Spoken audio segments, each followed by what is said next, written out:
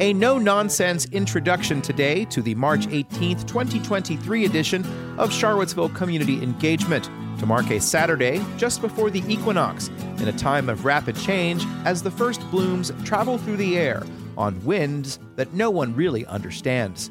I'm Sean Tubbs, ready to get straight to the information. On today's program, a shooting in a parking lot on Elliewood Avenue early this morning killed a 26-year-old Charlottesville man, and the shooter is still at large at publication time. The UVA representative on the Charlottesville Planning Commission gives an update, and I fill in more of the details. A 245-unit apartment complex on East High Street could still go before the Charlottesville Planning Commission, and there will be a delay in the next set of rules for Charlottesville's zoning code.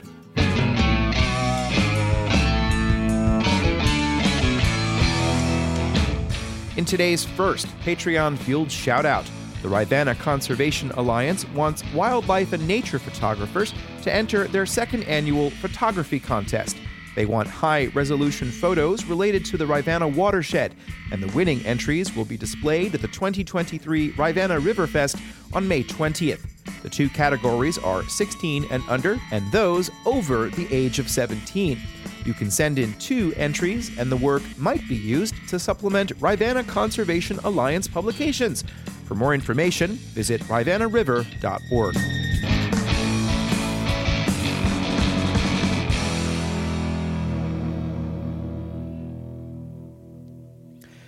Anyone with emergency text alerts activated from University of Virginia Public Safety Communications got a message at 2:07 a.m. this morning that shots had been fired in a parking lot on Elliewood Avenue in Charlottesville's Corner District. A shelter-in-place order was issued, and the suspect was at large. As more information came out, the Charlottesville police reported that 26-year-old Cody Bryan Smith of Charlottesville died at 5:31 a.m. The suspect is still at large and might be in a silver 4-door sedan, potentially. Anyone with information is asked to contact Detective Rains of CPD's Criminal Investigations Division at 970-3266, or you can submit an anonymous tip. That information is in the newsletter. Last night on social media, the police also reported a second shooting at 8th Street and Hardy Drive, but stated it was not known if they were related.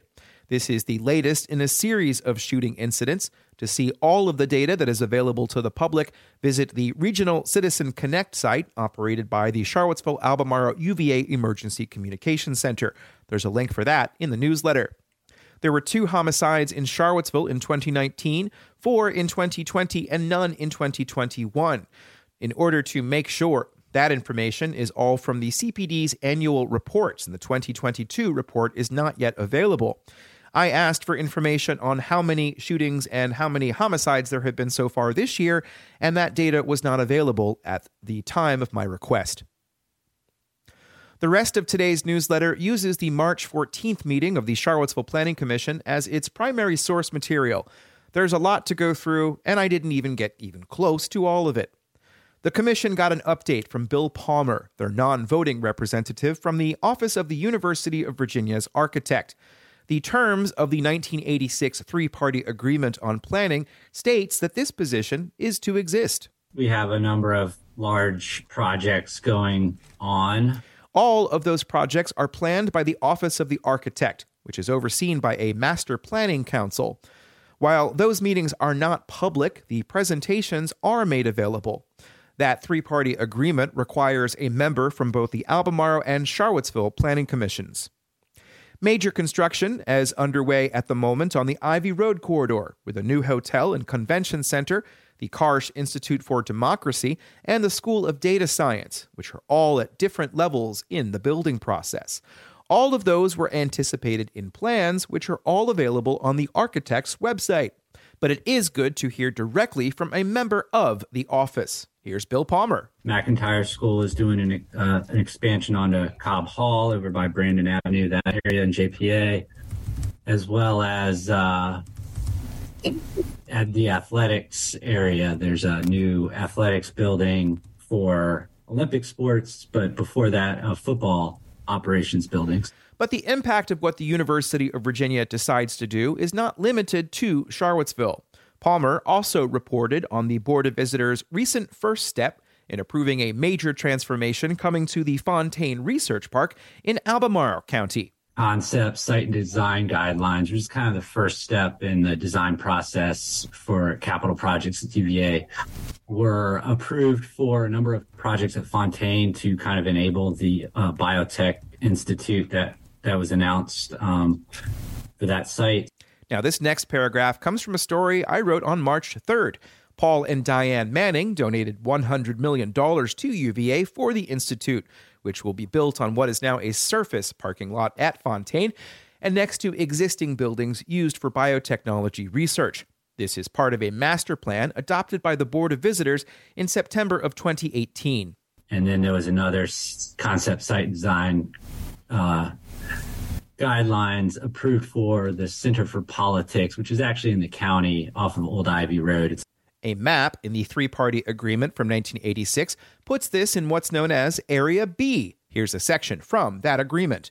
Area B includes land which lies at the boundaries of or between the university in either the city or the county, and on which the activities of any or all three of the parties might have an effect.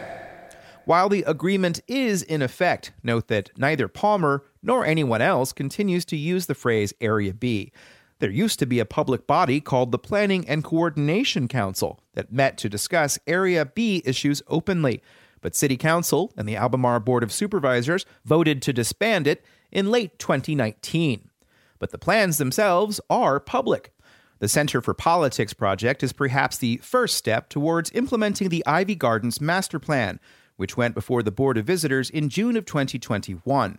The center will be renovated in place and will anchor one half of a new central green. In terms of infrastructure, a very important fact is the new driveway for the Center for Politics will connect to Leonard Sandridge Drive and not Old Ivy Road. Concern over the ability of Old Ivy Road to handle existing traffic led the Albemarle Planning Commission to recommend denial of a rezoning for 525 units to the west of Ivy Gardens. However, the Board of Supervisors approved the project earlier this month after members expressed confidence in potential transportation solutions. The Charlottesville Planning Commission didn't hear any of that, though. Planning Commissioner Hosea Mitchell was absent this week, so he could not report from a recent meeting of the Land Use and Environmental Planning Committee. That's the closed-door group where UVA, Charlottesville, and Albemarle staff exchange information that is not yet required to be publicly available. Hosea, if he was here, would probably recount the LUPEC meeting that he attended where Fontaine is going to be kind of ground zero for a lot of projects coming up with us, the city and their smart scale project, as well as some VDOT county smart scale projects as well. So there's going to be a lot going on there. How is the public to know any of this? If this newsletter did not exist, how would any of you know this information? How would you know that the city's Fontaine Avenue streetscape project has been delayed and that the city requested and received additional funding from the Commonwealth Transportation Board? Anyway, become a paid subscriber so I can continue to piece these pieces together.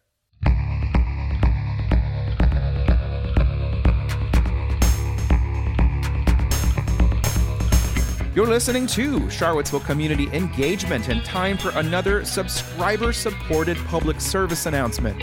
Remember a time when there was no live music during the pandemic? Now it's back, and I highly recommend you check out what's happening and getting out there to hear people who are out there waiting for you to be the audience. A great place to start is the Charlottesville Jazz Society and their running list of events. The Charlottesville Jazz Society is dedicated to the promotion, preservation, and perpetuation of all jazz, and that the best thing you can do now is to go check out some music. That's at cvillejazz.org.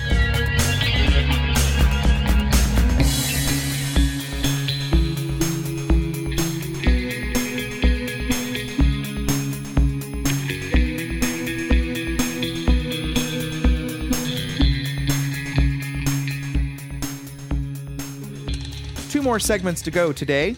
The developers of a proposed 245-unit apartment building on East High Street along the Rivanna River, submitted a third version of a preliminary site plan in late February, around the same time that Charlottesville City Council agreed to hire a firm to appraise the potential value of the site. This week, the deputy director of the Department of Neighborhood Development Services reported that a third round of comments has now been sent out. Those documents are not easily available without requesting them, and it's Saturday. But Missy Creasy said a round of public comment recently may lead to a planning commission review of the site plan. So the code allows for the commission, even though this is a ministerial review, the code does allow for the commission to call up a site plan that wouldn't necessarily come forward. And I understand that we are likely to get paperwork from this body to do that. This possibility was first mentioned at the October meeting of the Charlottesville Planning Commission, as I reported at the time. Several took advantage of the public comment period to make their views known, including this resident of Goodman Street. Here is Sam Gilliand. The proposal is concerning because it involves a massive amount of fill dirt that would be placed in the 100-year floodplain to elevate the buildings and the surface parking. Fill dirt is the worst way to elevate structures because it increases the risk of flooding to properties around it, and on a large enough scale, it can also change the flow and velocity of the river in flood events. Gilliand said the Planning Commission has a role to play under state code to review the effect of such an artificial topographical change would have on public facilities, such as roads and utility lines. Stay tuned. This week, those following the rewriting of Charlottesville's zoning code had expected to be able to review the second module of the new draft. The first was released in early February and set out the basic rules for what could be built and where.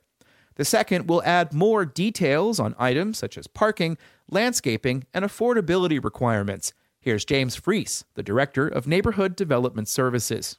Given circumstances really outside of our control, I'm having to exercise what I said early on, that we may need to change our release schedule. Freese said the second module is now anticipated to be released on March 29th.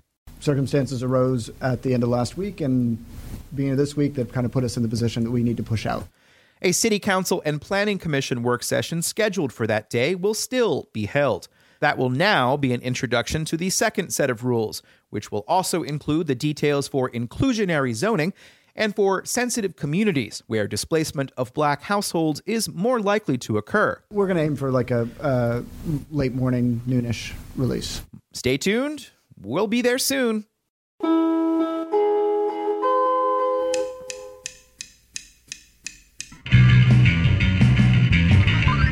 And we've come to the end of number 511, and thank you for bearing with the schedule disruptions. I am the sole employee of Town Crier Productions, a company that I am hoping to grow to help keep producing this content well into the future. Now, the business part is a level of complexity I hope to master in the coming months. But for now, there's a lot of material to process. Thank you for being at this point in the newsletter, and thank you to all of the paid subscribers who get us all here. If you are not a paid subscriber, there is no pressure ever to do so, but this work does depend on subscriptions. I will not ever take grant funding, for that usually comes with strings about how the reporting should be done. I base my decisions on a career of writing about these topics, building trust day in and day out. And if you sign up through Substack, Ting will match your initial payment. That really helps me out as I figure out what the next step is going to be. What I really want to do is train people to do this work. I just have to make sure I can pay. Your paid subscription will help me on the way.